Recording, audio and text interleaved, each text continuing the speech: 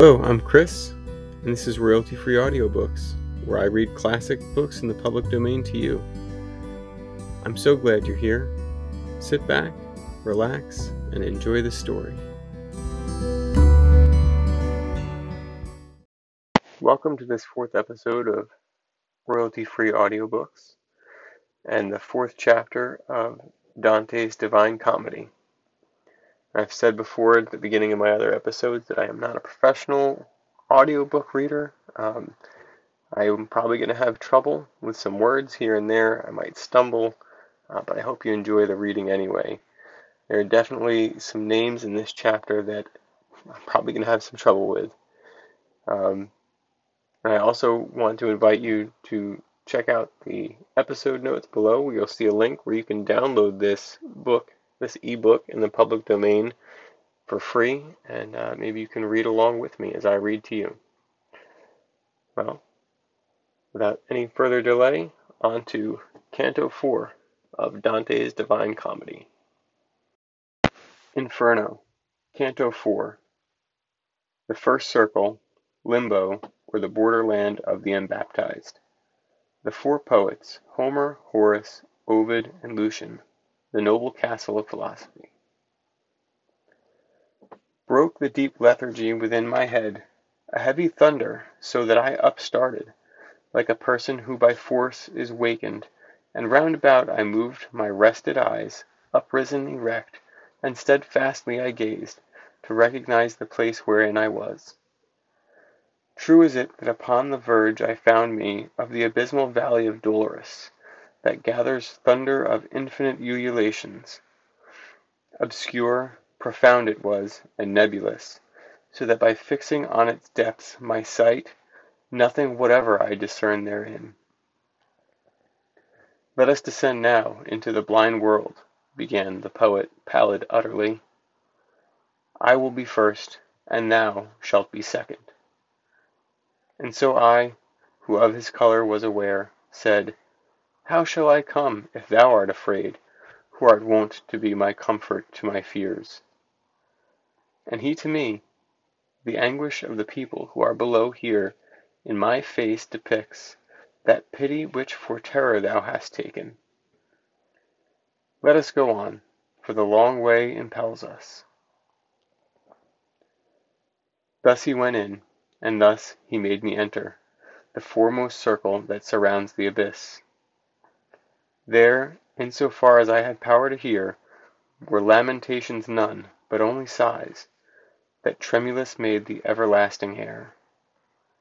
And this arose from sorrow without torment, which the crowds had that many were and great, of infants, and of women, and of men. To me the Master good. Thou dost not ask what spirits these which thou beholdest are?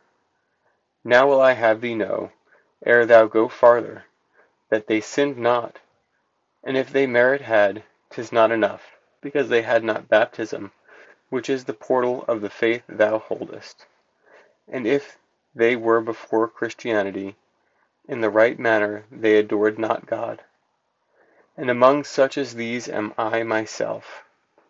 For such defects, and not for other guilt, lost are we, and are only so far punished, that without hope we live on in desire. Great grief seized upon my heart when this I heard, because some people of much worthiness I knew, who in that limbo were suspended. Tell me, my master, tell me, my lord, began I, with desire of being certain, of faith at which o'ercometh every error. Came any one by his own merit hence, or by another's who was blessed thereafter? And he who understood my covert speech replied, I was a novice in this state, when I saw hither come a mighty one, with sign of victory incornate. Hence he drew forth the shade of the first parent, and that of his son Abel, and of Noah, of Moses the lawgiver, and the obedient Abraham, patriarch, and David, king, Israel with his father and his children, and Rachel, for whose sake he did so much, and others many, and he made them blessed, And thou must know that earlier than these never were any human spirits saved. We ceased not to advance because he spake, but still were passing onward through the forest, say I, of thick crowded ghosts. Not very far as yet our way had gone, this side the summit, when I saw a fire that overcame a hemisphere of darkness. We were a little distant from it still, but not so far that I in part discerned not that honorable people held that place. O thou who honourest every art and science, who may these be which such great honour have, that from the fashion of the rest of it parts them? And he to me, the honourable name, that sound of them above there in thy life, wins grace in heaven that so advances them. In the meantime a voice was heard by me. All honour be to the preeminent poet, his shade returns again that was departed. After the voice had ceased, and quiet was, 4 mighty shades I saw approaching us. Semblance had they nor sorrowful nor glad. To say to me began my gracious master, him with that falchion in his hand behold, who comes before thee, even as their lord. That one is Homer, poet sovereign. He who comes next is Horace, the satirist. The third is Ovid, and the last is Lucian. Because to each of these with me applies the name that solitary voice proclaimed, they do me honour, and in that do well. Thus I beheld assembled the fair school of that lord of the song preeminent, who o'er the others like an eagle soars.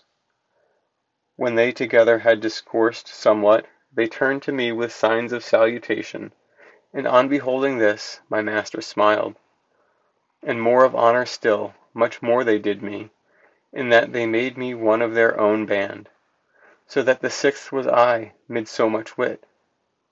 Thus we went on, as far as to the light, things saying 'tis become to keep silent, as was the saying of them where I was. We came unto a noble castle's foot, 7 times encompassed with lofty walls, defended round by fair rivulet. This we passed over, even as firm ground. Through portals 7 I entered with these sages. We came into a meadow of fresh verdure. People were there with solemn eyes and slow, of great authority in their countenance. They spake but seldom, and with gentle voices. Thus we withdrew ourselves upon one side into an opening luminous and lofty, so that they, all of them, were visible. There opposite, upon the green enamel, were pointed out to me the mighty spirits, whom to have seen I feel myself exalted. I saw Electra with companions many, mongst whom I knew both Hector and Aeneas, Caesar in armour with grey falcon eyes. I saw Camilla and Penthesilea on the other side, and saw the king Leonidas, who with Lavinia his daughter sat. I saw that Brutus who drove Tarquinius forth, Lucereta, Julia, Marcia, and Cornelia, and saw alone apart the Saladin. When I had lifted up my brows a little, the master I beheld of those who know sit with his philosophic family. All gaze upon him, and all do him honour. There I beheld both Socrates and Plato, who nearer him before the others stand.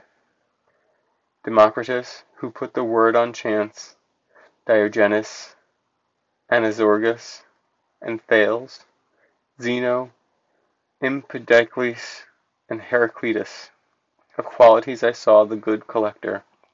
High Dioscorides, and Ophius saw I, Tully and Livy, and moral Seneca, elucid geometrician, and Ptolemy, Galen, Hippocrates, and Avicenna, Averroes, who the great comment made. I cannot all of them portray in full, because so drives me onward the long theme, that many times the word comes short of fact. The 6-fold company in 2 divides. Another way my sapient guide conducts me, forth from the quiet to the air that trembles, and to a place I come where nothing shines.